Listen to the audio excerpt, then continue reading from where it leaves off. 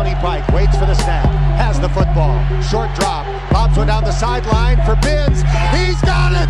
Touchdown! Touchdown!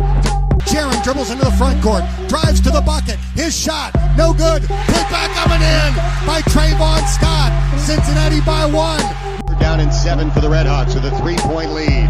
Game on the line on this play.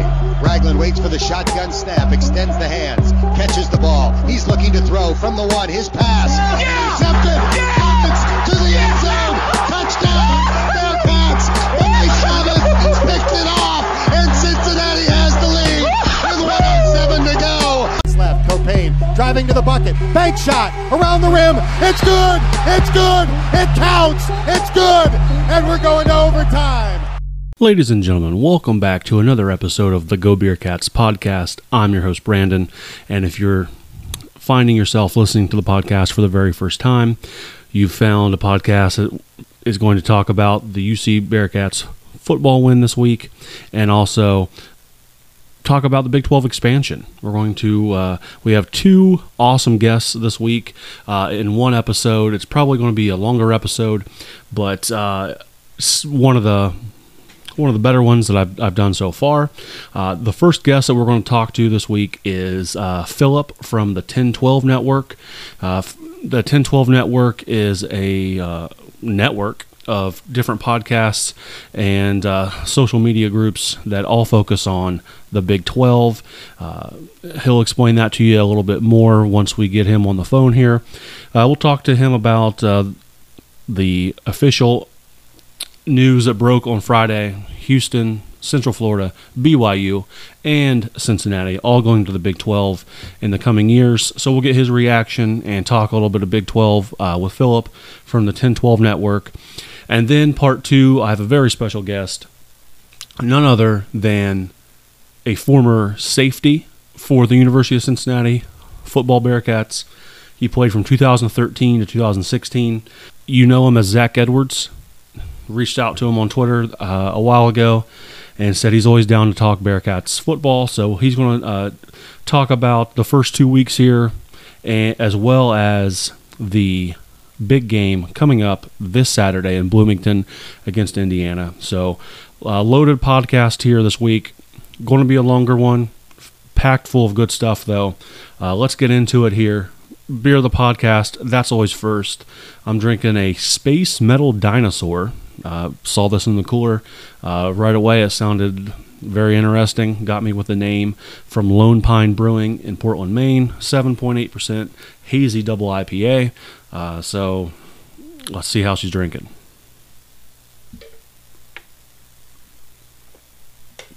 Solid, hazy. Not very hoppy, as the hazies tend to be. Very approachable IPA. Solid. I'll give it a 3.5. I think that's solid here. I'll be sipping on that for the rest of the show. It's a longer one. Might have to throw another one in here, depending on how this goes. So let's hop on here with Phillip. Let's talk first some Big 12 expansion and what that means for UC and the other 11 schools that will now be joined together here in the coming years. All right, ladies and gentlemen, the first guest of our podcast this week is Phillip from the Ten12 Network. After the news broke of Cincinnati and the other schools joining the Big 12, I went on Twitter to try to find some different accounts that I thought I should be following to keep up on all news that is Big 12. I found the network, the Ten12 Network here, and I reached out to Phillip, who agreed to come on and answer some questions for me and talk a little bit about the exciting news here for us. So here he is. Phillip, how's it going? I'm doing well. Thank you for having me. I do think exciting is the right word to look at it. Look, I get that. I say this on our show, the Ten12 podcast, which is the flagship show of the Ten12 Network, and I say this on the show often. Oftentimes, two things can't be true. The 4 teams joining the conference might not necessarily be replacing Oklahoma and Texas and what they brought, but as a fan of the Big 12 as a conference as a whole, I am excited for Cincinnati, Houston, UCF, and BYU to join the conference and to see what things look like once we're back to the appropriate number of 12 teams as we should be. Right. That's that. I'm glad that they went for that number in this version of realignment. But before we get into this too far, tell Bearcat fans a little bit more about what the 1012 network is and what you guys do and where to find you. Yeah, so I'm the host of the 1012 podcast. We're the podcast that covers, at the moment, all 10 teams of the Big 12 Conference. I started the show probably about 3 years ago, and then this summer, for about a few months, we were doing a lot of planning. I wanted to expand our efforts. Over the time that I have been covering the Big 12 and podcasting, I've had the opportunity to talk with a lot of great people, and I wanted to grow the show into a full network that was just geared toward the Big 12 Conference. Obviously, our news came, our launch date came like 2 weeks after all of this expansion stuff hit, which was just excellent timing. Let me tell you. You know what they say about making plans. So the goal of the network is to have one show for each school in the conference, and of course our flagship show, the 1012 podcast, and then a few sports specific shows. We have the Midwest Madness podcast, which is our men's and women's basketball podcast hosted by Christine Butterfield, which was really great. At the moment, we have a Kansas show called Rock Chat Podcast, hosted by my good friend Andy Mitz, who co-hosts the 1012 with me. We have Fire the Cannon, which is our Texas podcast. Yeah, we're keeping Texas around. We have the Funky Frog podcast, which is our TCU show. As I mentioned, the Midwest Madness podcast, and then the 1012 podcast as well. And then the Raspy Voice Kids, which is hosted by Brandon and Jeremy Phoenix, which is our West Virginia show, which is a lot of fun. So we're at 6 shows right now. We'll continue to grow this network with a specific goal of promoting and talking about the Big 12 Conference, whatever it will look like as it goes through the next few years and comes out on the other side with 4 new teams. So, that's what we are. That's what we're about. And I'm really excited to, I know we've got some Cincinnati followers of the 1012 Network Twitter account right now. I'm very excited to start talking about Cincinnati and Houston and UCF and BYU a little bit here and continue to do so more and more as we get closer to whatever year and date it is that they finally join us. Yeah, well, that's coming up on the questions, something that we'll definitely touch on here. But just to get things kicked off here, talking about this expansion, what are your thoughts on the 4 new teams that will be joining? I mean, I think and I understand when I say this, to say it's the most boring 4 teams to add, I mean that from the standpoint of like it's the most obvious 4 teams to have. Like it was such a kind of like, okay. Well, and we sit here and debated, will Boise State get a shot? Will Memphis get a shot? I know there was a few other teams people wanted to bring up, but these are the 4 schools that seem the most obvious. We all had opinions about those 4. I understand why some don't care for Houston. I'm not psyched for Houston, but I'm an Oklahoma State fan, and from a recruiting standpoint, that's just another mouth to feed. But like at the same time, I think you have to look at everything through a realistic perspective. And Oklahoma and Texas are leaving. There are no 2 schools you're going to bring in that are immediately going to replace what Oklahoma and Texas brought. But this conference has been dominated by Oklahoma in football. And so to have Oklahoma and Texas go to the SEC, bring in 4 schools who will be competitive, are fun to watch, have solid fan bases, on our end, different areas than we're used to really being able to cover. It's exciting. I mean, it is. It's really exciting from a standpoint of it's going to be fun football to watch. It's going to be a competitive conference, and it's even more stuff. I mean, from someone who owns a network, like I've had this weird, like double feeling of like complete and utter anxiety for the last 50 some odd days while all this has been going on ever since the news broke in the Houston Chronicle that Oklahoma and Texas were looking to leave for the SEC. Like, it's this weird opinion of like, well, the conference is about to go through this entire upheaval. This is weird and not great, not fun and awful, but also this is really good for someone who owns and runs a Big 12 podcast and Big 12 podcast network, because numbers have been really high right now. Right. So it's from a business standpoint, it's great. From a fan standpoint, as someone who is at my heart, I am an Oklahoma State fan, and Oklahoma State is still part of this conference. I'm really glad for that. And I'm glad this conference is staying whole. And I'm glad that the 4 teams that are coming in are ones that make a lot of sense. Well, for sure, and I think the Big 12 with this expansion, they've moved into three new states: Florida, Ohio, and Utah. I think how much. I mean, from what you know or what you've read, expanding their reach into new places. How much was that a factor in all this?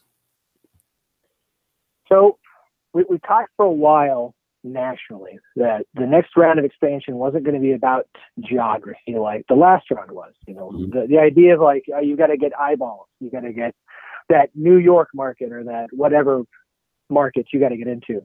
And it's not how it works anymore. More people unplug. It's about, for most of this stuff, as you saw from the SEC, it's about brand. It's about how many eyeballs does this particular entity bring in for us that also benefits the rest of the conference as a whole. So the SEC and the Big Ten, the Pac-12, the ACC are going to operate differently than the Big 12 is doing so moving forward. So for the Big 12, you had a couple of different things. Who are the biggest brands in college football? Because college football is what's driving this. Okay, like we can talk about the benefits for college basketball. This is going to be the Ken Pom put out their numbers that the Big 12 is, by Ken Pom numbers, the best conference, and even losing OU and Texas and adding these new 4 teams in. While the gap will shrink, the Big 12 will remain the best men's basketball conference, and that's awesome. So put all the other stuff aside for a second. I understand this is all being dealt with from a football standpoint, and you get into Florida, which is good. Giant alumni base, rabid fan base, a lot of recruiting going on in Florida. You get into Ohio, a lot of recruiting in Ohio. A lot of people who care about college football up in the Midwest, next to Iowa State. Makes sense from a geographic standpoint because West Virginia recruits Florida a lot. This is beneficial for West Virginia. West Virginia recruits Ohio a lot. This is beneficial for West Virginia. Beneficial for Iowa State for giving them another school that is nearby. BYU just makes sense because nationally they have such a massive fan base, and I think a lot of people are going to find out how many Mormons actually live across the country.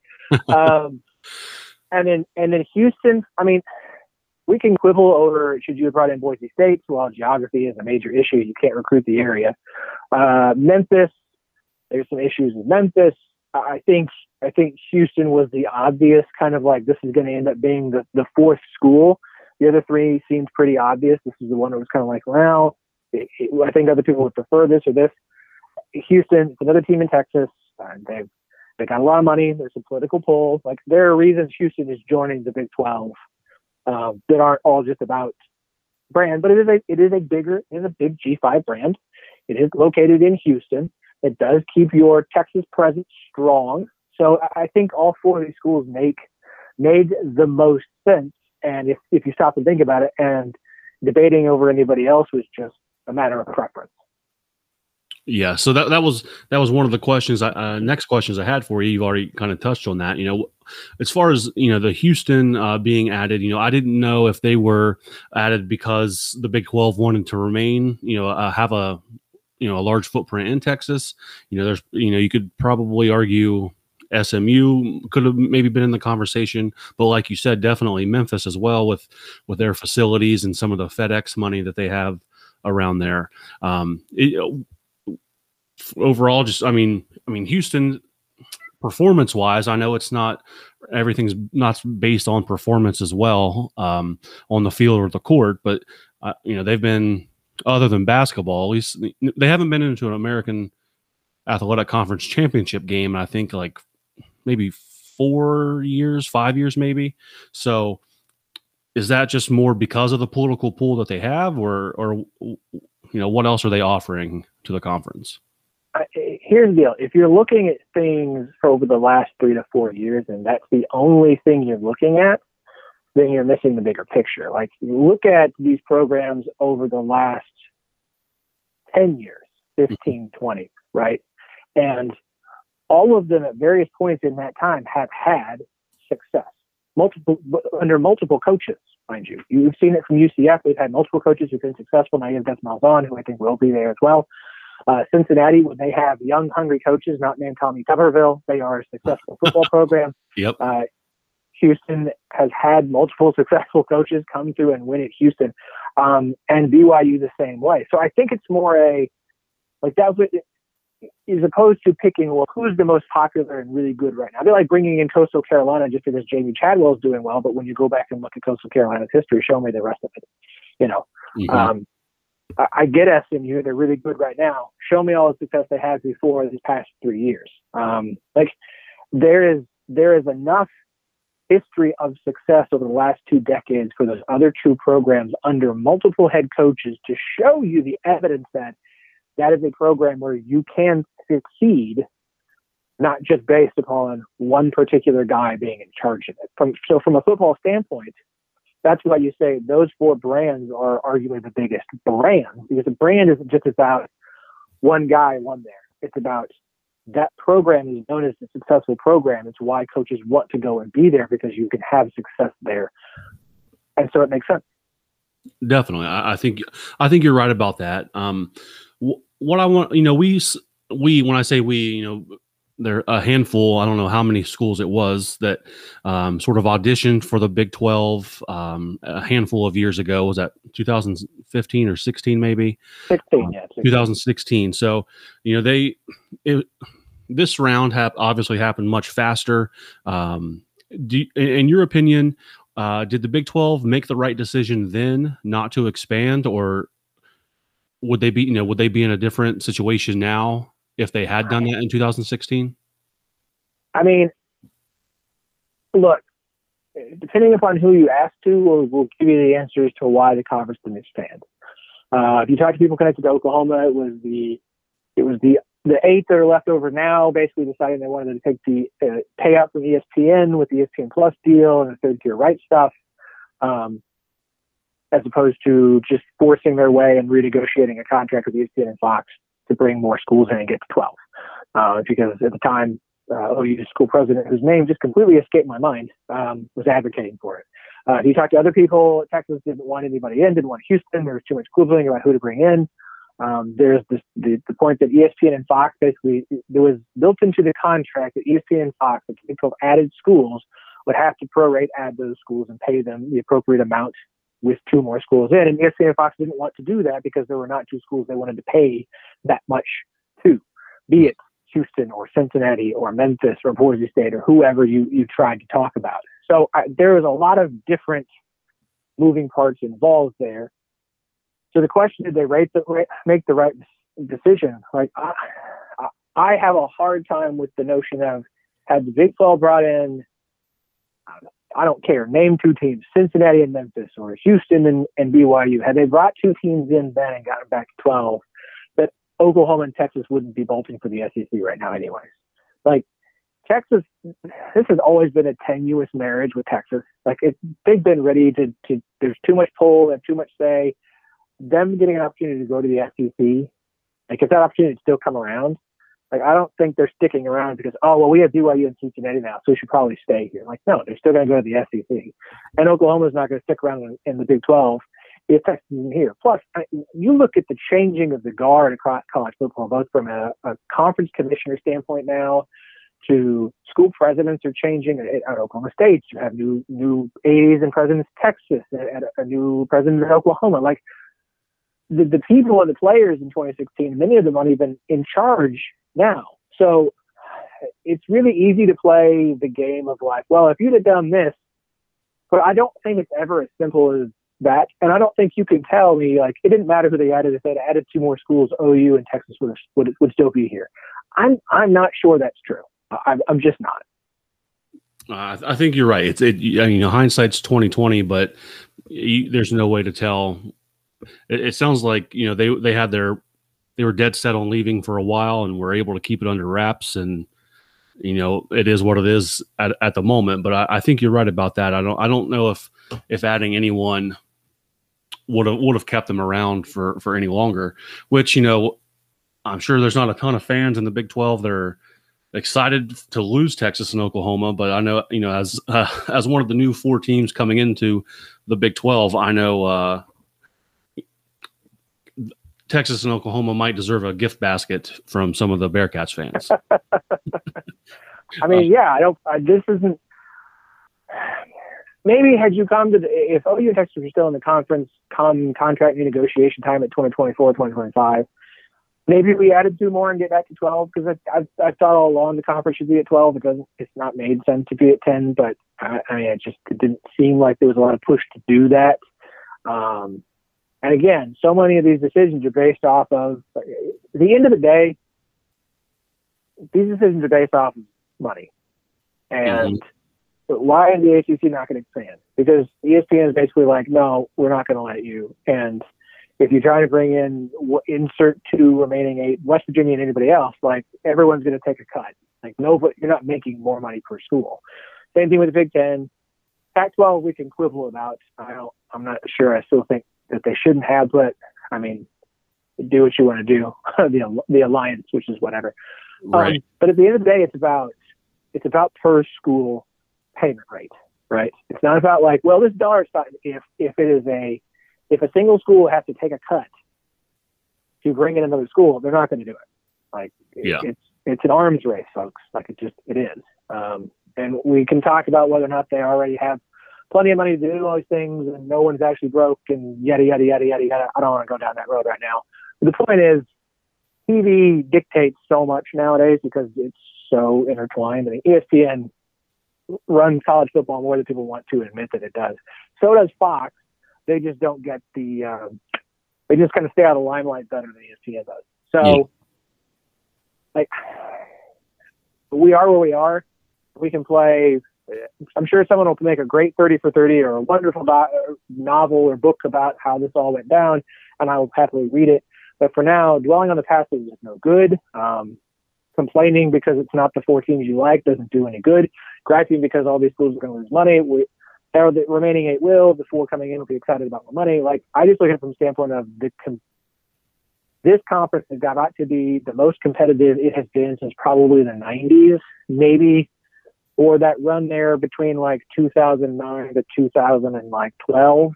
And I, for one, as somebody who covers this conference, I'm excited about that because, look, everyone's not going to. National championship or playoffs dominated the conversation of college football so much. And I have just reached a point where I'm like, can I just talk about college football and college basketball and college softball and baseball and all these other things and just enjoy college athletics as a fan of these things, as a fan of a school that has these teams? Can I just enjoy that without having to feel like, well, we can't win a college football playoff game or even make it to one, so I shouldn't care about anything. I should just be sad and go bury my head in the sand or do something else. Like, I enjoy college athletics. I enjoy college sports. I enjoy cheering for these teams. And so from the standpoint of just a fan of a conference that's about to become more competitive than it's ever been, honestly, like internally, I'm very excited.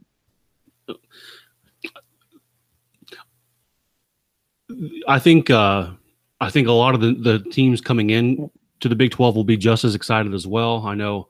I mean, the history or the success that Cincinnati has had, recently with Luke Fickell, going to a noon game on Saturday to blow out a team by 40 points is, I mean, that's great, and we'll have fun and we'll chug beers on the grid tailgate and be happy about it. But I was listening to another Cincinnati-based podcast, and they said with this, every game just is going to mean so much more that we're not even ready for the intensity of the Big 12 scheduling slate week in, week out for football. Like, it's going to mean so much more now. Yeah, look, we still have Kansas, and I'm say that joke somewhat lighthearted and somewhat just like that is the reality, but there's not 4 or 5 Kansas on the schedule anymore. Right. That's the difference. And people trying to compare when the people were doing like Big 12 AAC, like, oh, they're the same value. There's no difference between these 8 leftover schools and this whole AAC. And I'm like, okay, like we're really operating like this is two, like an apple and an apple, and these are the same thing. And it's like, this is 8 schools versus 11.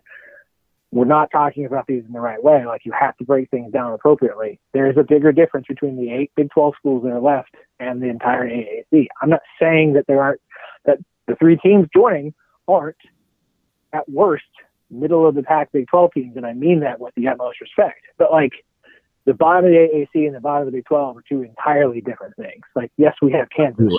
There are multiple Kansases in the AAC from the standpoint of like, you guys are not terrible, but you're not like, you just put a W next to them when the schedule comes out every year. Right, for sure.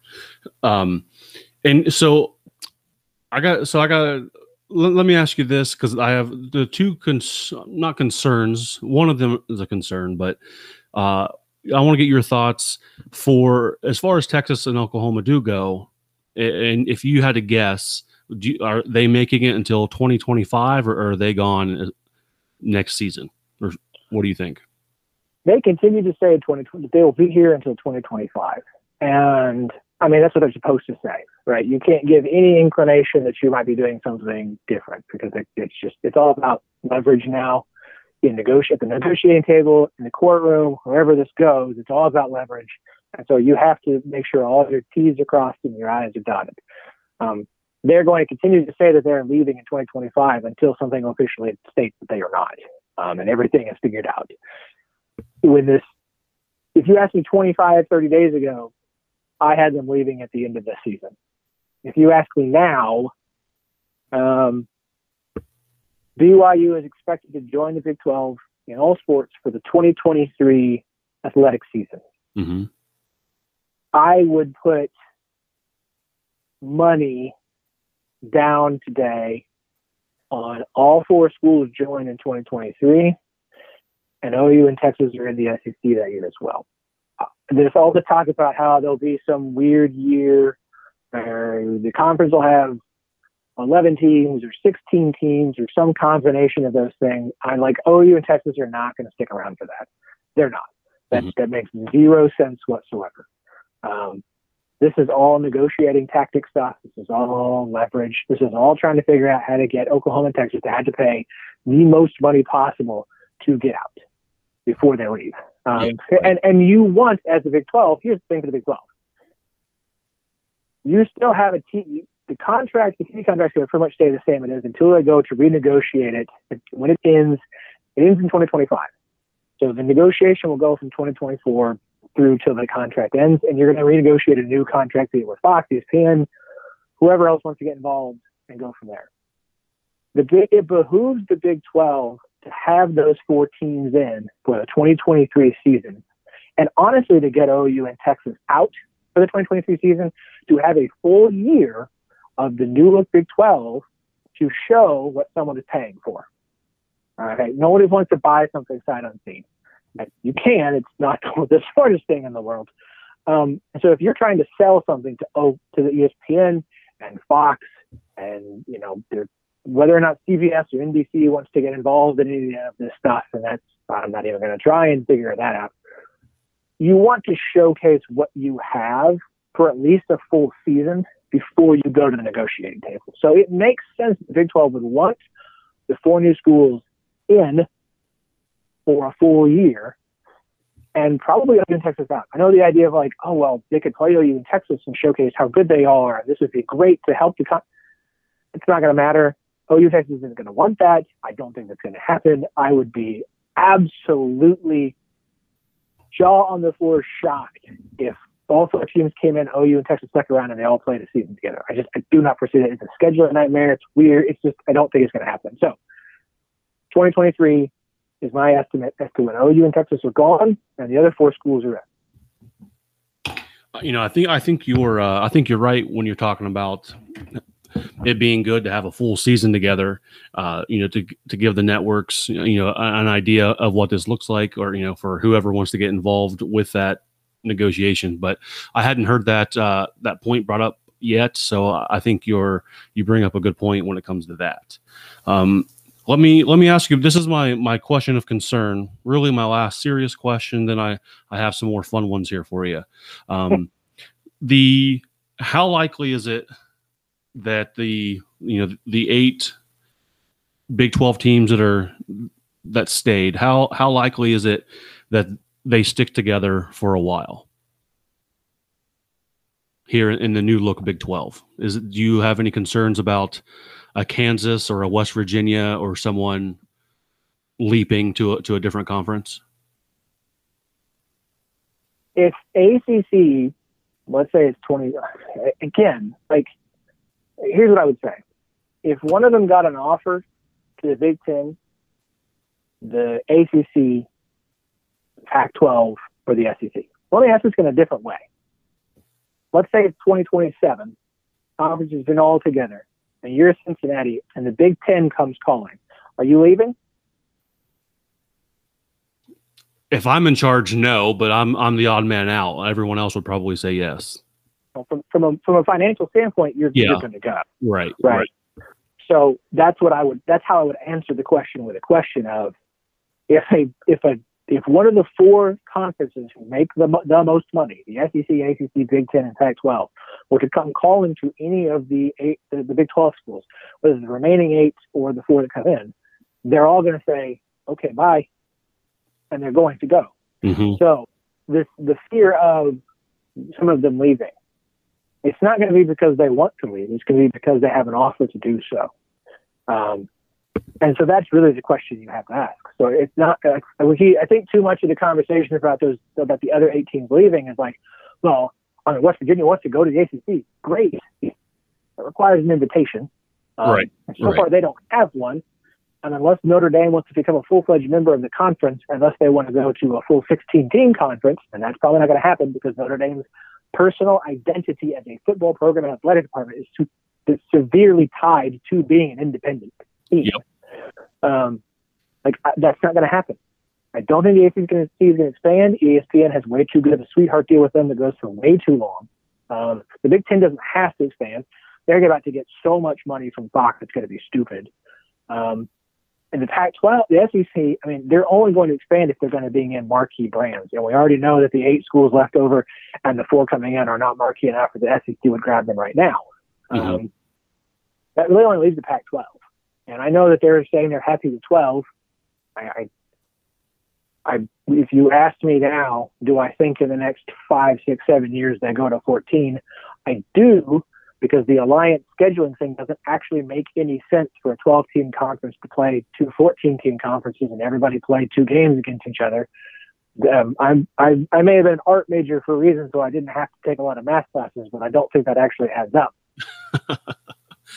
But for now, I don't know, because there are no invitations. There's no obvious spot other than the Pac-12 that somebody would want to or need to expand again. So, I'm not sure I'm afraid of it, because I just don't, I don't see the obvious scenario at this point other than the Pac-12. Okay. So let me ask you a couple questions here. So for UC fans or for any of the new fans from the 4 teams programs coming in your opinion, which stadiums or which game atmospheres in the Big 12 should Bearcats fans put at the top of their travel list? So I have not been to every stadium, so maybe let's preface that first so that there's an understanding of not all of this is from personal experience. I think you want to go to a packed West Virginia game. They are loud, rowdy, and a lot of fun. As an Oklahoma State fan, I would always suggest a big OSU game. We're good people. We tailgate. We're friendly. And when the paddles get smacking, it gets rowdy. Leaving people out is going to make people mad. I would like to go to a Kansas State game. My one experience at TCU, they weren't very good, so the stadium wasn't very full. But I've been told when it is full, it's quite nice. If you've got to go to Ames, obviously it's right there. It's the closest. It makes the most sense. That if you watch that game against Iowa on Saturday, score aside, that fan base will show up when that team is god awful and be loud and cheerful and raucous. And I know there's some good tailgating there. So I would definitely tell them to go to Ames. I would definitely tell them to go to West Virginia. Personally, selfishly, I would go to Oklahoma State. And then I would just get to as many as you can other than that. These are passionate college football programs. And when they're good, like anybody else, that is the difference between, when people try to say there's no value here. These Big 12 schools, when they're good, those places are packed. When they're down for long periods of time, yeah, like in San Page. I mean, you saw the last quarter of the USC Stanford game. Stanford was blowing them out. There was nobody there. Yep. It's USC, right? It's USC. Nick Saban has complained about fans leaving early at Alabama games. So, and they're always good. So when they're bad, it is what it is. But when they're good, every one of them. Texas Tech is wild. Do not eat the tortillas. Just don't eat the tortillas at Texas Tech. That's one of my questions here. What the hell do they do with tortillas at Texas Tech? You're not supposed to bring food in. So where do you think they stick it to sneak it in?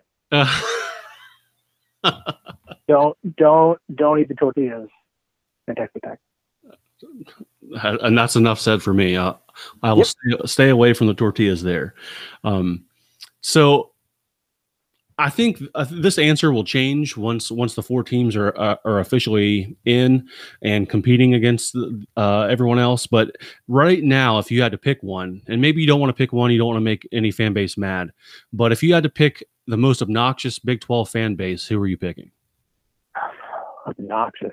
Well, it's Texas, but they're leaving.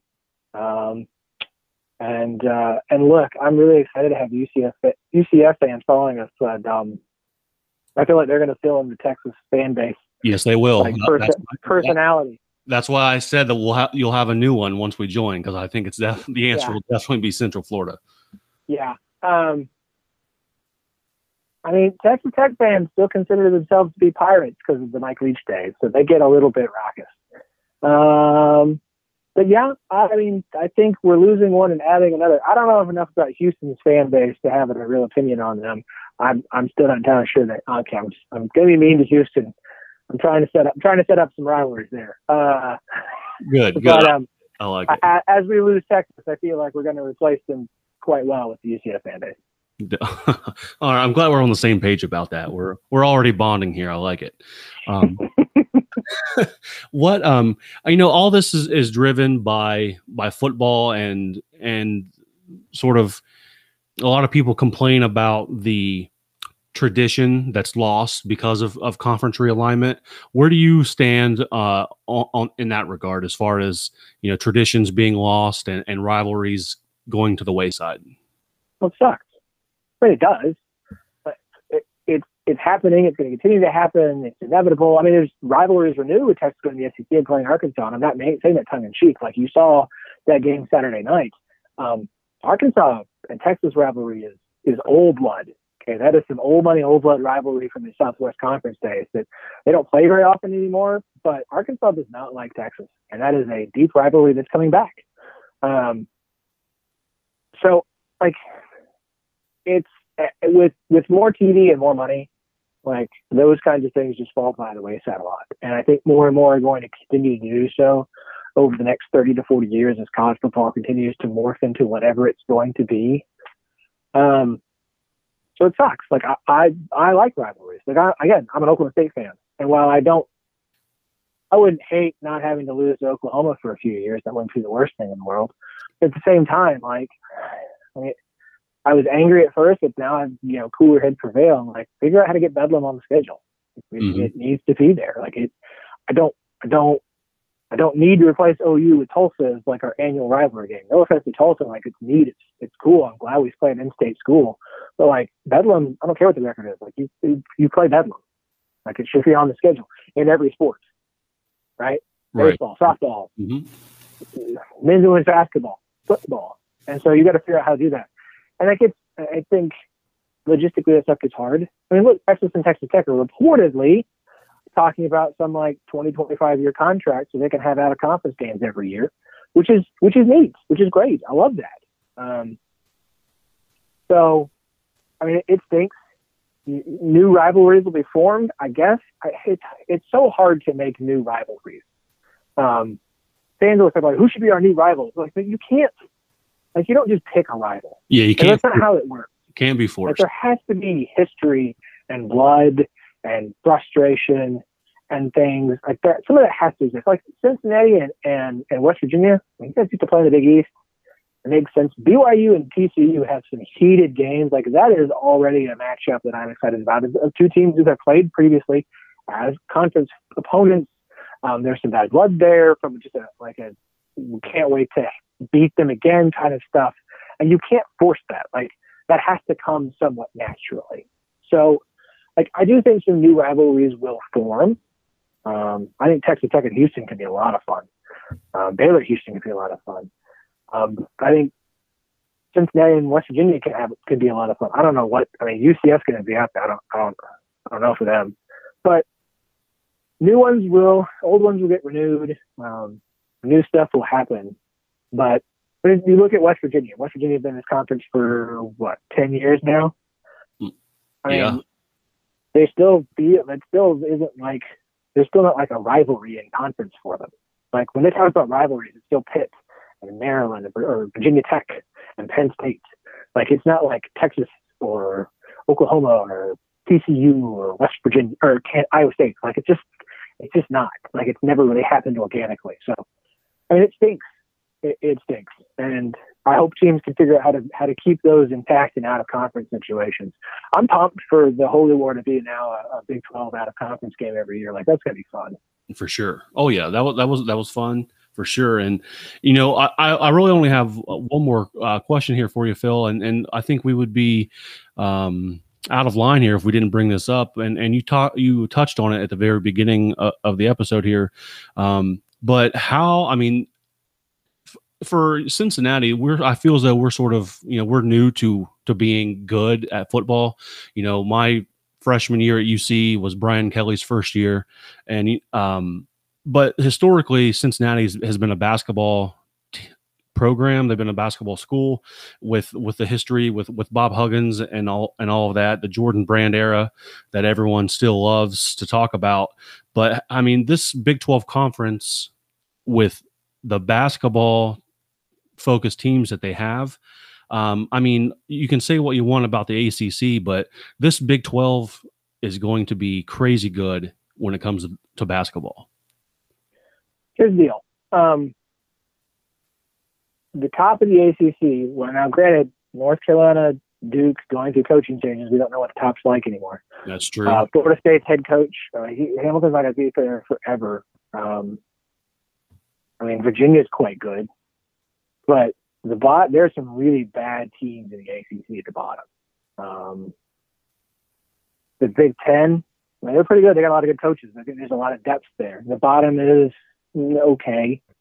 SEC is getting better, but it's still not a basketball conference. The Pac-12 is a mess, like everything else, outside of basically like softball. I mean, the Big 12, top to bottom, is the deepest conference.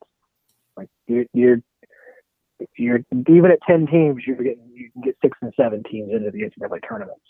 Its depth is ridiculous. The depth of the coaching talent is ridiculous. And now you're adding Kelvin Sampson back in, which I so many Houston jokes to make. Like that's awesome. Cincinnati is great. BYU has been a solid program, and that's a big hit for Gonzaga's schedule. And then I think UCF is. I don't know. I know they had an NCAA tournament game where they had a close game with Duke, or they had a game that was a close game with Duke. I don't remember. Like, I don't know their history on men's basketball all that well. I got 2 or 3 years to figure it out. But like from a basketball standpoint, from the men's side, like, and again, the KenPom numbers were what they were. Yes, the gap between 1 and 2 is going to be closer, but it's still number 1 because while it may not have as many like teams at the top as say the ACC did or the Big Ten, the depth from top to bottom cannot be beat, and I think it's still going to be that way. Yeah, I'm excited for that. Like I said, basketball is a huge deal around here, and with Baylor, embarrassing Gonzaga last year. Houston made it to the Final Four. I mean, Texas Tech is always usually pretty solid as far as as my memory goes. I think it'll be the best. I think the season will be grueling, and again, like I said earlier, everything just matters so much more now. So I'm excited. I'm just as excited for basketball as I am football. Yeah. No, look, again, I came into my collegiate sports fandom in men's basketball. I was at OSU the Final Four season in 03-04. Like, I love men's basketball. It's so much. I love the men's basketball season more than most people do. I love March Madness. Like, I'm excited that the conference is going to be just fine. I mean, look, Kansas is still here. Baylor just won a national championship. They're still around. Like, you're losing OU in Texas, and I get it. But OU hasn't exactly been I mean, they've had some seasons over the last 20 years, but OU hasn't been like, the Big 12 is good because of Oklahoma or Texas, who's been up and down for a while. Like, the conference's strength over the last decade has not been because of Texas or Oklahoma. So you're not losing from the men's basketball side, like the top of the conference. You're losing the middle of the conference and filling it in with teams who are as good, if not better, over the last decade than Oklahoma and Texas have been. So that's really exciting. Other sports, I'm going to have to do the digging. Like, I don't know enough about Cincinnati, UCF, Houston, and BYU in baseball or in softball. Softball's big for us. We don't have softball on the Ten12 podcast, Ten12 Network, and everything else across the board. But I mean, the Big 12 is similar to the Pac-12. It is a conference with a lot of schools that believe in having rich and deep athletic departments across the board, not just football and men's basketball. For sure. And I'm excited. I don't think it can come soon enough. And hopefully, I mean, I don't have to say hopefully. I know a lot of Bearcat Nation is just as excited as I am. Phil, last thing I'll ask you here. I just want to know, so far, I know we're only 2, maybe 3 weeks, depending on the schedule, into the 2021 football season. But what are your reactions to some of the games and some of the outcomes so far this year, across the board? Doesn't have just to be the Big 12. I mean, a lot of people, or I have people that I pay attention to have been kind of hinting or poking or subtly mentioning at the potential for this to be another 2007. And for college football fans who don't remember 2007, it was the weirdest year ever in college football. Because that was the 2-loss LSU who won the national championship with Les Miles. They were like new number 1 and number 2 like every week for like a few weeks running. Like USF was like number 1 at one point. West Virginia was number 1 at one point. Missouri was like number 1 at one point. So it's the weirdest year. Everybody points to it as just like wild and wacky. Like, there was like LSU was the best team, but whatever. Like, this through 2 weeks, I don't know that I know much about anybody but like Alabama's good, and I think Georgia's good, and Oregon might be good, and that's it. Like, I don't know that I can tell you anything definitive after 2 weeks about very many teams because of who they played or who they beat or how they've looked or the up and down nature of the sport so far through the season. So if ever we were going to have another 2007, this might be it, where we just don't know. And I'm excited for it. I am. We could use something a little unpredictable. I think college football has needed it after basically being able to pick the 4 playoff teams and the national champion like every year for the last 4 years in a row. And I know that's the topic that dominates everything. So it's just, if that's going to be the dominant conversation all the time, let's get something weird to happen. Like, we deserve a weird year. After 2020, if everything's been going on from a college football standpoint, we needed 2007 part 2. Oh, I'm here for it, for sure. All right, Phil, I mean, anything else that anyone else, the listeners here, should know, or anything else you want to shout out that might be coming up for you? No, just if you are on Twitter, follow the network. We're at Ten12 Network, TEN, number 12, the word network. We're on Instagram at Ten12 Pod. Like I said, we have 6 shows. You can find them all where podcasts are available. If you follow us on Twitter, you'll get links to all 6 of the shows. We're going to continue to add shows. Yes, we will add shows for the 4 schools coming in before they all arrive. They're coming. There's no reason to sit here and wait till 2023 to do so. So the goal is still the same. We will have a show for every team in the conference. By the time everyone gets here, that's the goal. So just give us a follow and check out everything we have. And, welcome to the Big 12. Awesome. I appreciate it, Phil. And you gave us a lot of good stuff here. I appreciate it. You have a good rest of the weekend. Hey, you as well, sir.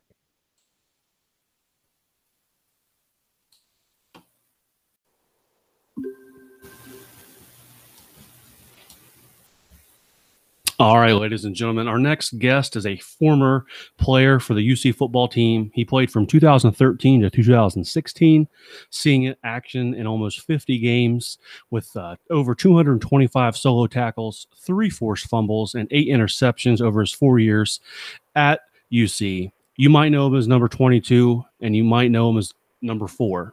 Either way, we have Mr. Zach Edwards on the podcast today. Zach, how's it going? Pretty good, man. How you doing? I'm good. I'm excited for Bearcats football, and I think we have a good season on our hands here. Yes, sir. I do too, man. It looks really great. I mean, I think all the chips are falling where we want them to. You know. Oh, absolutely. Since your time at UC, have you stayed on stayed on top of it, followed along as Luke Fickell has been putting in work here for the Bearcats?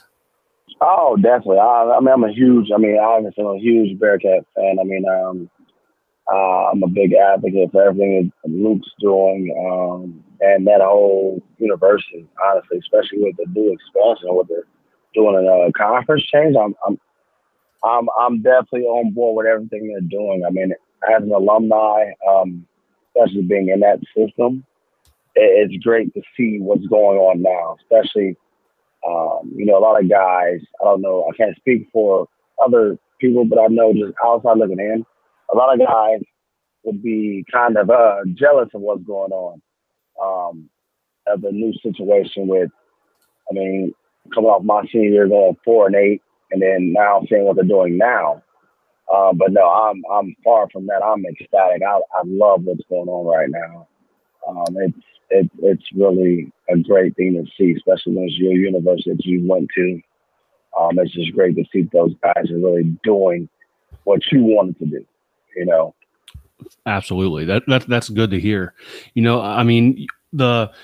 The first part of the podcast here, before you came on, I was talking with a guy who runs some podcasts and some social media accounts, like I do for you. I'm not affiliated with UC in any way. I'm just, I just do it because I'm a huge fan. So he's kind of similar in that regard, but he does it, from the Big 12 perspective, and he was very excited and talking about the expansion. What do you think that does from a player's perspective or from a recruiting perspective?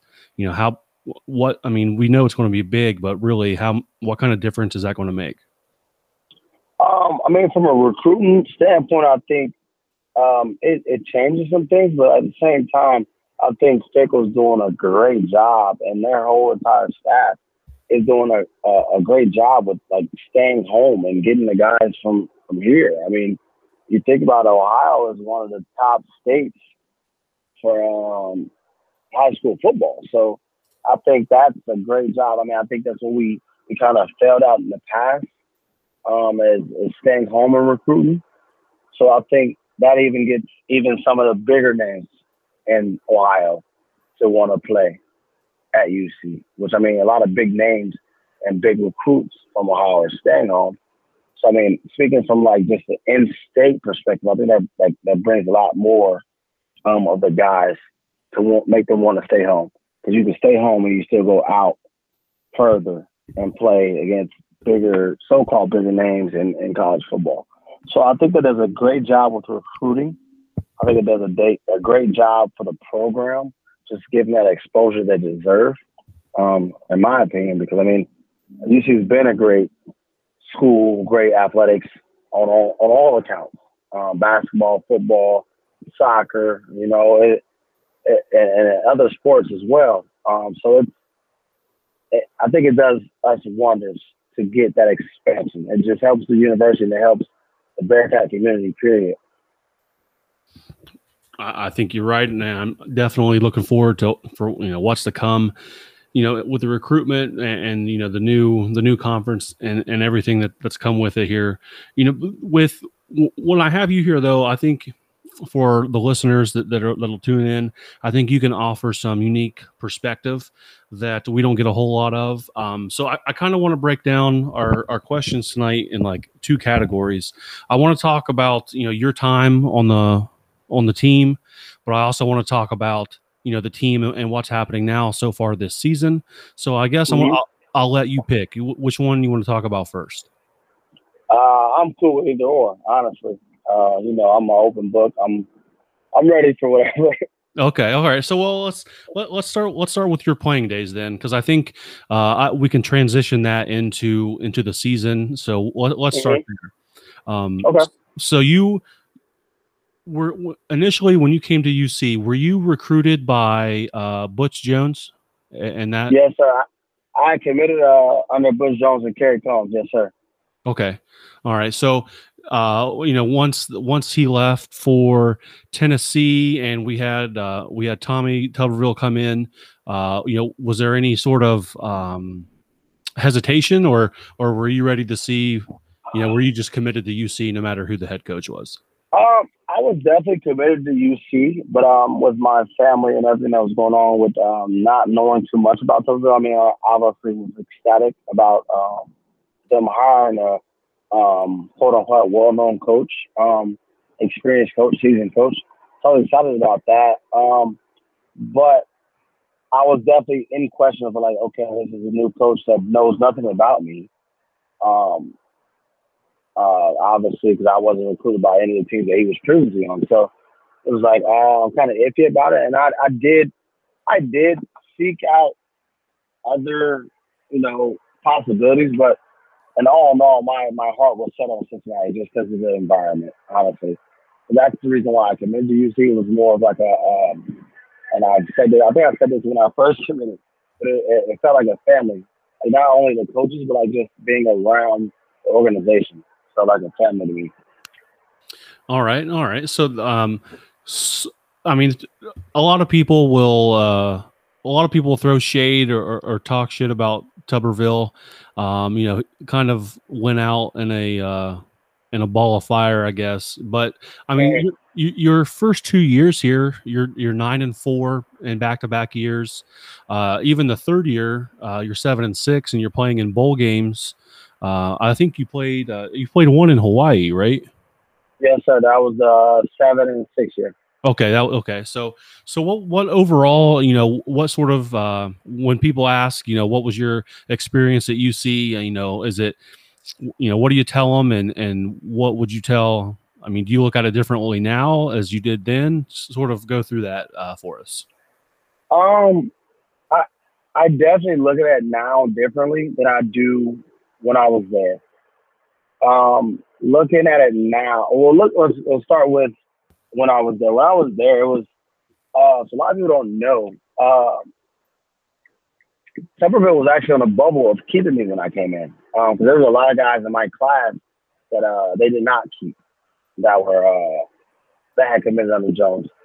So, and I was one of those bubble guys. Okay.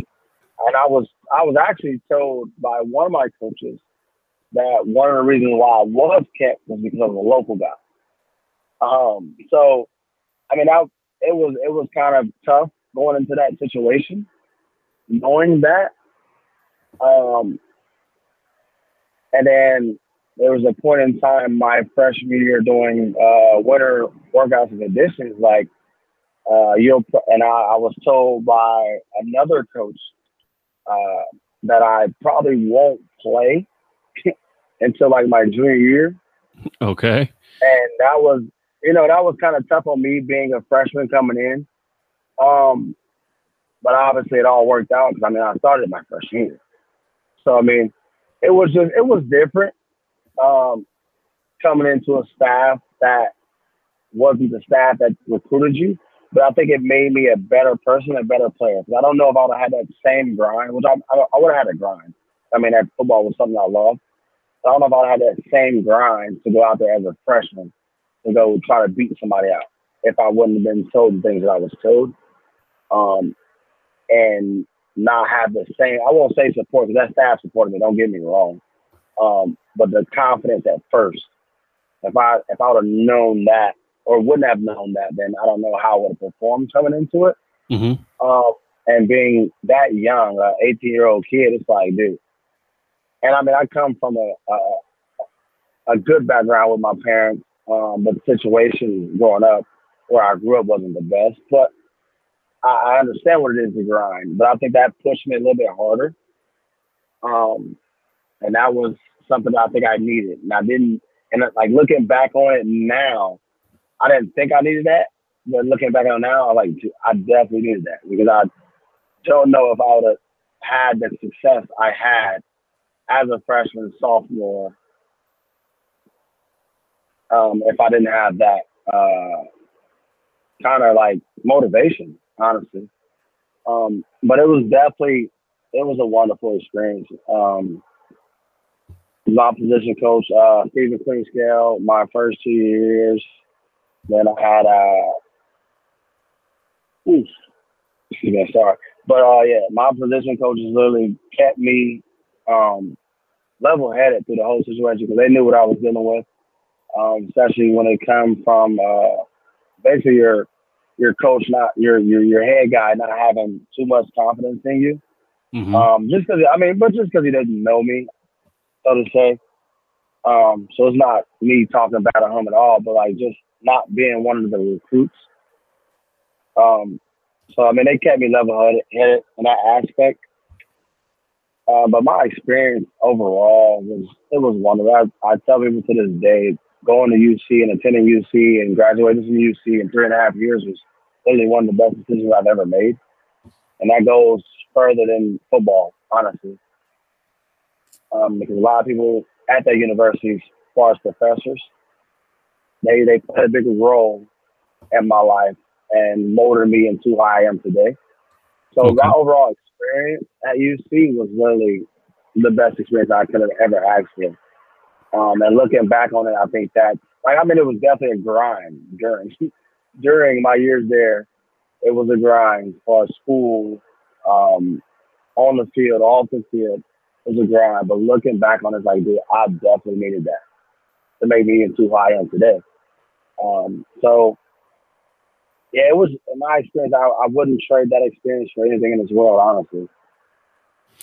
Speaking of experiences and unique experiences, on 2 week or last Saturday, the Bearcats opened up against Miami for the Battle of the Victory Bell, and the video, I was there, in attendance for that game, and it was a sellout crowd. What can you tell us, or how can you describe as a player running out of the tunnel and onto Nippert with a crowd like that? It's surreal, honestly. I can give an example. My freshman year, playing Purdue at home, it was a whiteout. There's nothing like a blackout. I'll get to that in a second with the Miami game. But running out of that tunnel, and that's when they had the big Paul and the fireworks. So running out of that tunnel against Purdue was really like, oh my goodness, this is really happening. Like, I'm on the big stage now. And it's like, it was jaw dropping, honestly. And you felt on top of the world. I don't know how to explain that to everybody else, but I know everybody's had an experience of something that made them feel on top of the world. Mm-hmm. And that was that experience. And then even that Miami game, against Miami University at a Hurricane, and that blackout and that sold out crowd, just running into the student section. Once you came out of that tunnel, it felt like home, like coming home and just relaxing and turning out. It was just, I don't know how to explain it because it was something that you really had to experience.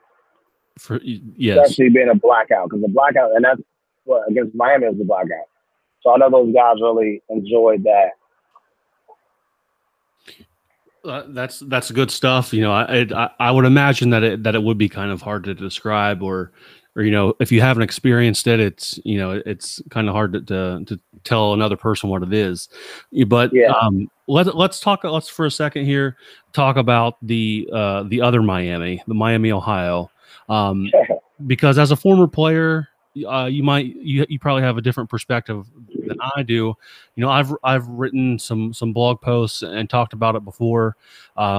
UC has beaten them 15 years in a row now. Do you think it's time to move on, or do you see value in playing Miami, Ohio every year to continue the rivalry?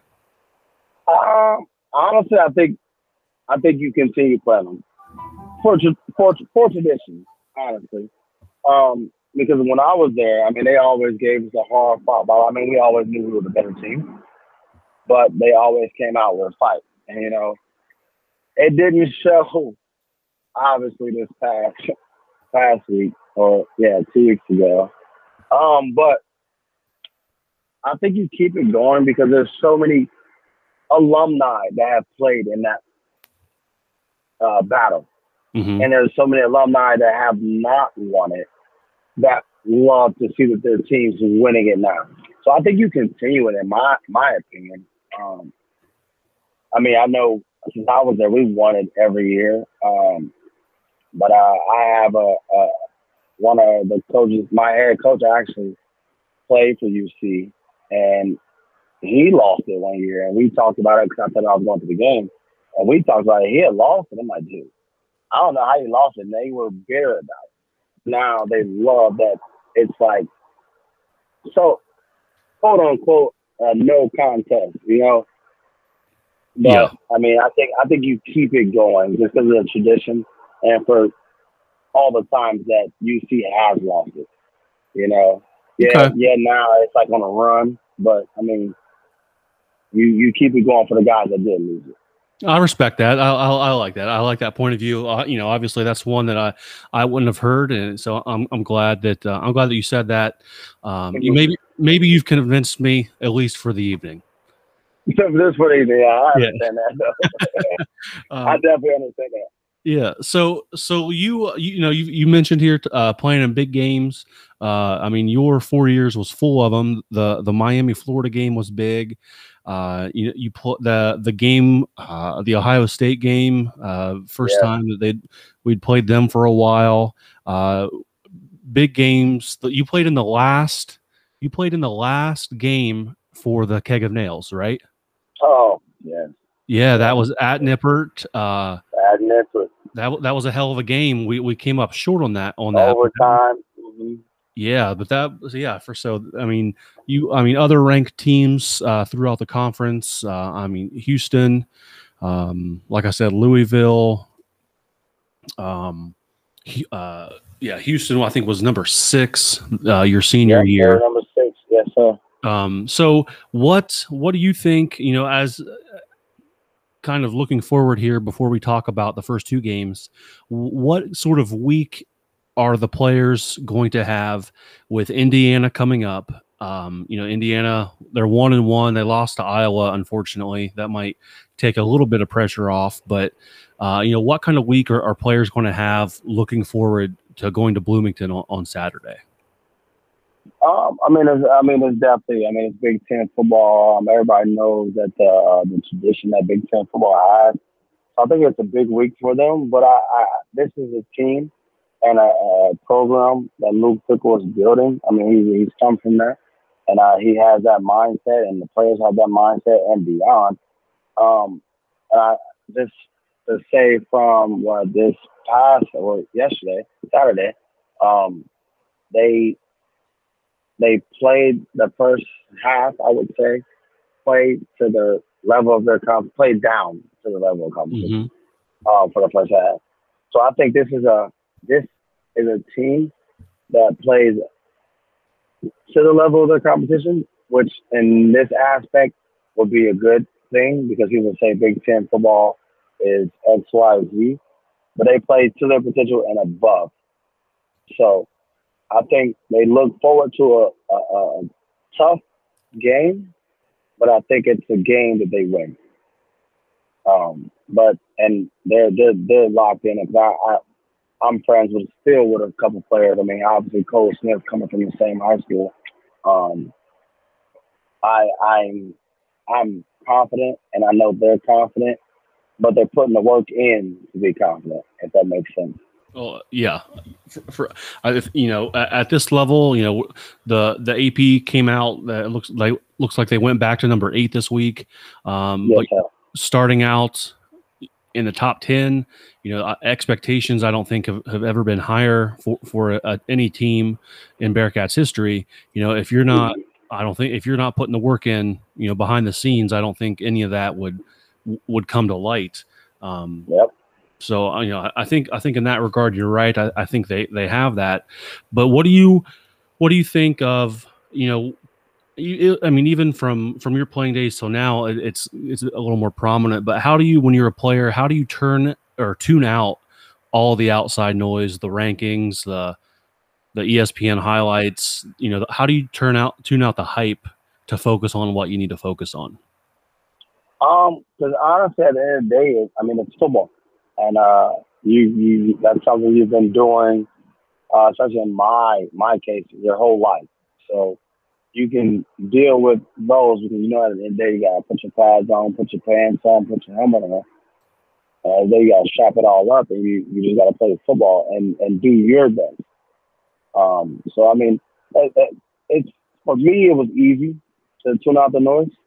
At the end of the day, I knew I wanted to win, and I wanted to beat the guy. I mean, I always had the mindset of winning my one-on-one battles.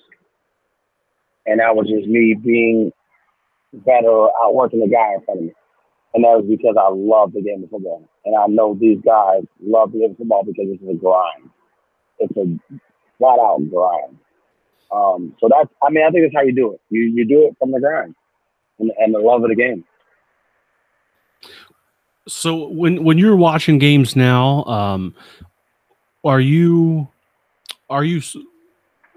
I guess how do you watch games now when you're watching a UC game? Are you like I try to watch, as I get to know football more and more and get to know the different players a little more on the team, like I watch the offensive line more than I ever have in my life, because that's a question that they've had going into the season.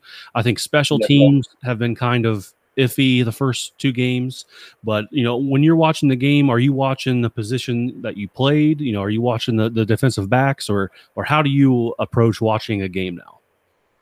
Well, now that I'm in coaching, I approach the game as a coach. I watch the game as scheme. What are we trying to do? Okay, what are they trying to do? What coverage are we in? What are they sending? What front? What is our main objective? So I kind of look at it as a whole, honestly. As far as just watching the defensive play or defensive backs, I watch it as a whole. Just so I understand if something happened here, okay, why did it happen here? Oh, because something broke down here, elsewhere, Mm-hmm. So I watch it as a whole. I'm not really, so I critique it. I critique everything. But when I'm actually at the game, I honestly just enjoy the experience and just take it all in. Because that's like, I mean, since I've been a kid, these past years are like the first few years I've been able to actually sit and watch a game in person. Mm-hmm. So I literally just take it all in and enjoy it. But when I sit there, like say I'm watching a game on the screen, TV, I'm critiquing everything, because you can, at that point, you can see everything. Right. So it goes both ways. I watch it as a fan, and then I also watch it as a coach, so to say. So, something I want to ask you about here. So, I feel as though with today's social media and everything, and the YouTube series, the Let It Fly series. Did you watch that? That UC put out. So what you give me your reaction to that, and what you thought about the UC version of Hard Knocks, basically. Oh, I love it. I was one of those guys that I always watch like videos, like the mic'd up videos mm-hmm. that UC used to always post. Like, I would always ask myself, like, why can't we make these a little bit longer? Like, I know there's a lot more content they can have, and like it's great content. So I mean, I definitely enjoy it, especially because I'm a big fan of Hard Knocks. But then when it's your own school doing something similar, it's like, okay, yeah, now I'm really locked in. especially when they're out at higher ground or they're on campus. Like, yeah, I was there. I understand that. Like, I understand that lifestyle. So to see from the outside looking in now, it's really a great experience and a great excitement to be able to see that. Let me ask you this, Zach. So I see a lot of like former UC basketball players coming out to practice or shoot arounds and being involved with the team. Is it or and I feel as though they kind of make it a point to make the UC alum basketball players feel welcome and want to come back. Is it the same way for football players? I just don't hear as much about them coming back to practice.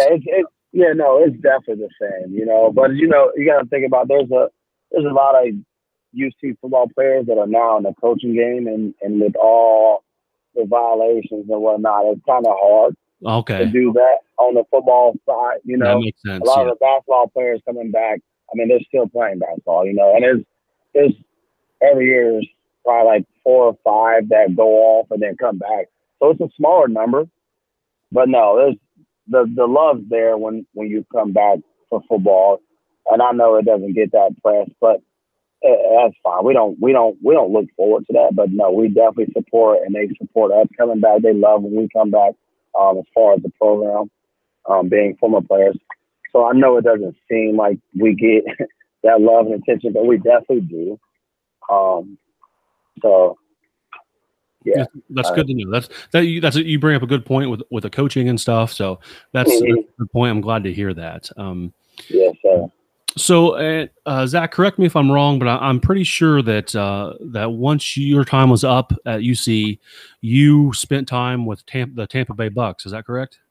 Yes, sir. And the coach. I went to minicamp for both of them. Okay. So, tell us a little bit about that experience and what you took away from it. What I took away from it was like it's that the next level, especially in NFL, is a different ball game. It was a great experience, though. I mean, I can say I'm one of the few that actually had made it to even that point, So that was a great experience for me. And then to be able to be around guys like that I usually like watch on the TV that's doing what they love and making X amount of dollars doing it. And now I'm in this position to be able to have a chance to potentially do the same thing. It's like, it was beyond surreal, and it opened my eyes to a lot. Like, dude, these guys really put the work in. Not saying I didn't, but like these guys really put the work in to be where they're at.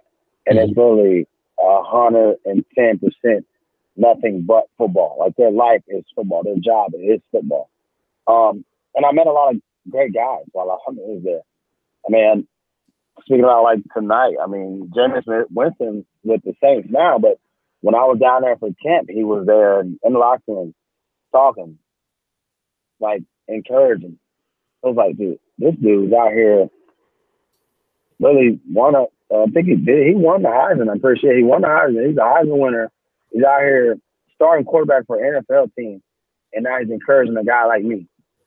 Like that's something you really, like if you don't know, you really don't get to see that, Yeah. So those experiences were really like, I know I played against Ohio State, but like being in Indy while Hooker was there, that was like, we're talking. I'm like, dude, you were a first round draft pick, and at this point in time, we're in the same room, So right. it was an uplifting thing. I mean, it gave me, it encouraged me, and I had one of the owners when I was leaving the Indy camp.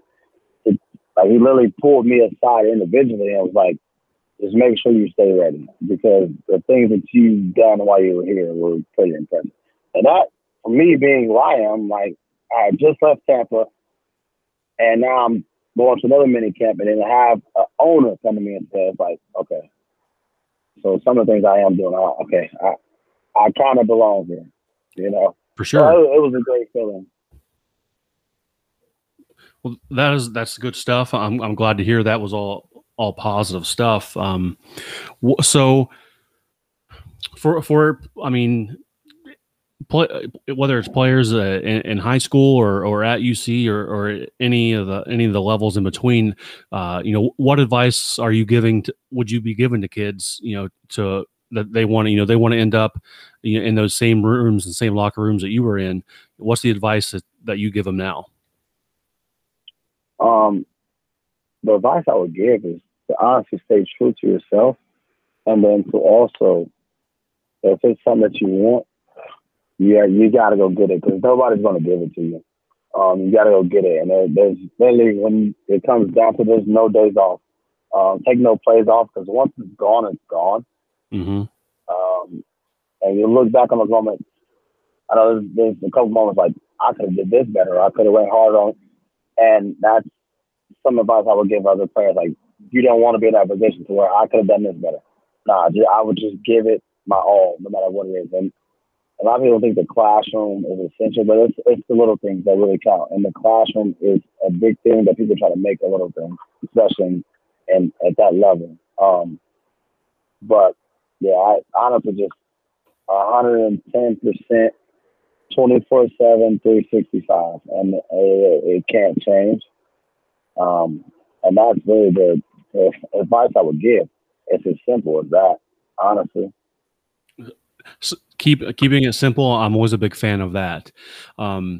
Let's switch gears here a little bit, Zach. We have Bearcats are 2-0.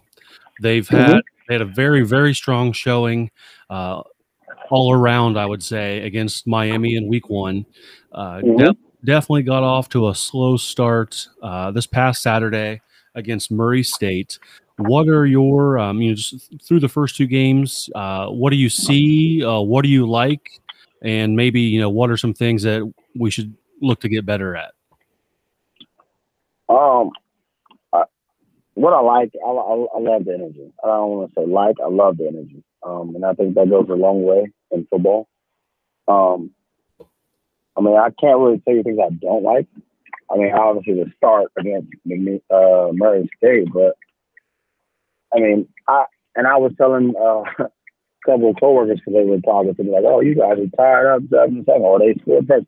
Yeah, I get it. You're coming off of the announcement of going or switching over to the Big 12. That's huge. Mm-hmm. That's something they talked about when I was in school, switching conferences. So that's huge. So you come off kind of that high, and there's definitely other things that play their part in that. But I honestly don't know. There's always room for improvement. But what they're doing, their trajectory is fantastic. So I have no complaints about that, or no suggestions about that, because the trajectory they're on is the right one, and those guys are hungry. They're the AFC, but they're still hungry, because they know there's more. They know the game last year against Georgia. They know there's more. They know they are better. So I'm just really excited about the entire season, the entire program, and where the program's going. Well, since you were on the defensive side of the ball, let's start with that from this past game. Javon Hicks, Arquan Bush, and Sauce Gardner, they each had an interception, which winning the turnover battle this week was something I wanted to look at and focus on. And I think we had the 3 interceptions and 2 fumble recoveries. Was it? We were +5 on the turnover. In the turnover stats yesterday. So, it was great to see each one of those guys get an interception. And I think, if I'm not mistaken, they all 3 were in the first half. Right. So that was big. And other than those 3 with the interceptions, I thought Darian Beavers and Curtis Brooks stood out to me the most on the defensive side of the ball. Oh, yeah. I love it. Curtis was actually there, I think, my senior year. And his work ethic was always crazy. So to see him doing the things that he's doing now is amazing. For sure. I think I don't have the numbers here for the defense, but But I think that they call them the Black Cats, even with Mike Tressel taking over for Freeman. I think we'll get tested for real come Saturday, but they're tenacious. Everyone is I forget what the saying is exactly, but it's like there's 11 guys on the ball the entire time, on every possession. Hats to the ball. Yeah. So they swarm the ball, and the energy that you mentioned that they play with is on point. And a lot of teams I don't think they're ready for the Bearcats defense this year. Yeah, I don't think so either. I mean, cause they think with the departure of Freeman, which Freeman is a great guy. I'm really good friends with Freeman. But I think that the drop off is going to be, but I don't think so, because I mean, at the day, the players are the players. Mm-hmm. And they, being under Freeman and under Sickle, they are ready for the challenge, regardless. And I think his departure gave him a little bit more fuel, so to say. So, sure, yeah. And I mean, we'll see how much they're going to add to that on October 2nd when they go up to Notre Dame. I'm excited for that one. Same. I'm going to the game this week at Indiana. I unfortunately could not get tickets to the Notre Dame game, but still looking forward to that. Hopefully, I don't think that the team will be looking past Indiana. No, I don't think so either. And I think they have an off week in between the two, so I think that's going to help out a lot. So yeah, I think it's going to be a big week, a fun week. But getting back to this past Saturday, defense in the second half, I think it was kind of a tale of two halves there. They came out on fire in the second half, and it didn't seem like that the Murray State could move the ball or do anything once they came out in the third quarter. On offensive side of the ball, I mean, Jerome Ford had another stellar game, 113 yards and 3 touchdowns. I thought they were just. I thought he was going to score all the touchdowns on the day. At one point, he had the number and he had it going for the second week in a row. Yeah. He was a great asset, especially with the backs that have come out of UC. I mean, you got Jose Williams, who was stellar for us. You had Tion Green, who was great for us. You had Mike Boone, who was great for us. Yeah, and then you had Mike Warren, you had Dokes. I mean, and then for him to be able to transfer and command that position is just phenomenal. And I know Bearcat Nation is thankful for that. Absolutely. I should have looked this up before the podcast, but I wonder who was the last running back to put up over 110 yards in back-to-back weeks. Back-to-back game, yeah. I'll have to look that up. I wonder. That's a good. Yeah, I'm not sure. I'm not sure. I know we had like a 3-headed monster with Jose Williams, Tion Green, and Mike Boone. Right. Yeah. So yeah, with them it was a little different. Mike Boone was, I think, out of the three, for whatever reason, I always liked him the most. No specific reason really. I just thought, I definitely thought he was a talented guy. Oh yeah, for sure. But yeah, I mean, out of the running, I mean, you see running backs. I mean, even going back a little bit before those guys with Isaiah Peed and I mean, he was electric as well. A guy you played with, I don't know if I guess you wouldn't call him a running back, but I know he ran the ball a lot. Ralph David Abernathy, the fourth. David. Yeah, he ran the ball here and there. So running back position, I think Jerome Ford fits right in with those guys, and I look for him to be doing this sort of thing week in, week out for the rest of the season. Yes, sir. I mean, Dez, he wasn't as good as week one, but I mean, still he had 243 with 2 touchdowns, and for the second week in a row, Tyler Scott led the wide receivers in yards at least with 74 with 4 catches and 1 touchdown. That guy is crazy fast. Yeah, he's extremely fast. Yeah, it's scary. So I mean, I mean, they do all kind of stuff now with like the sports medicine and sports technology, stuff like that. And I think they said he topped out at like 21 or 22 miles an hour against Miami in game. Yeah, Bob Mangine, Aaron, they're doing wonders with the sports medicine side of things. And to be able to track things like that, that's just it's really, you think about it, it's really crazy that you can be able to track that. Oh yeah, for sure. But they do a great job of all those things. All right, Zach. I want to be respectful of your time here. I appreciate you answering these questions for us, giving us some insight on what it's like for the players and everything else that you've been able to really highlight for us. I have 2 questions left here, and they might be the 2 toughest questions of the night. Are you ready? Okay. Yeah, I'm ready. All right. First question. So UC opened up today. They opened up a 3-point favorite against Indiana. If you're predicting a score for Saturday, what's it feel like to you? I think it's more than 3. They win by more than 3. I say 28-17. All right, 28-17. That is, I'm writing that down so I don't forget it. 28-17 says Zach. All right, we got it. All right, so here's the last question of the night. So if you were this, what was it? Last year, if you were a resident of the state of Alabama, would you have voted for the now U.S. Senator Tommy Tuberville?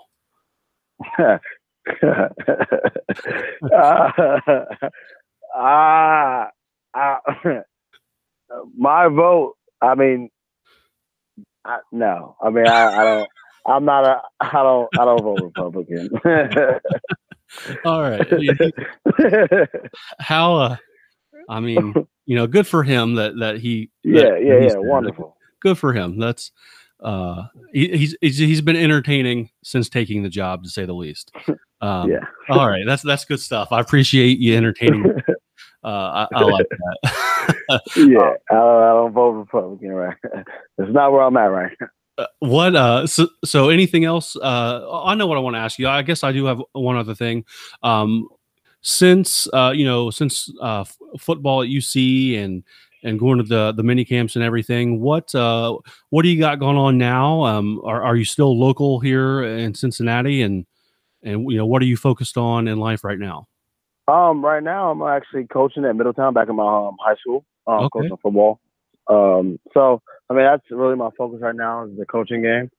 So I'm actually looking forward into growing with that, because that's one of my main focuses. Sorry about that. So that's one of my main focuses right now. Okay. All right. And that's where I'm at with it. Okay. Very good. Very good. Anything else you want to shout out, or anything else that you want to mention before we get off here?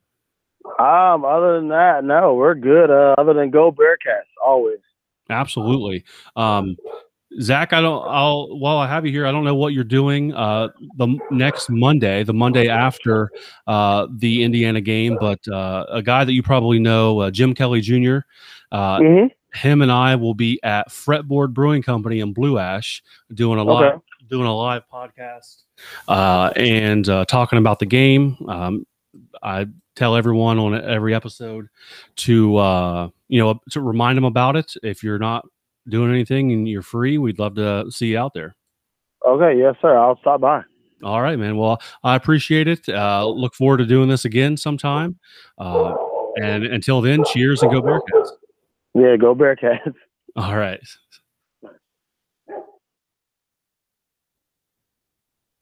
I want to thank my guests, Phillip from the 1012 Network, as well as Zach Edwards, for coming on the podcast. Again, like I was telling him, the live show with Jim Kelly Jr. is coming up September 20th, Monday at 7 p.m. at Fretboard Brewing Company. Come out, say hello, listen to the show, and grab a beer. Hopefully, maybe I'll see you in Indiana this Saturday. And until then, cheers and go Bearcats.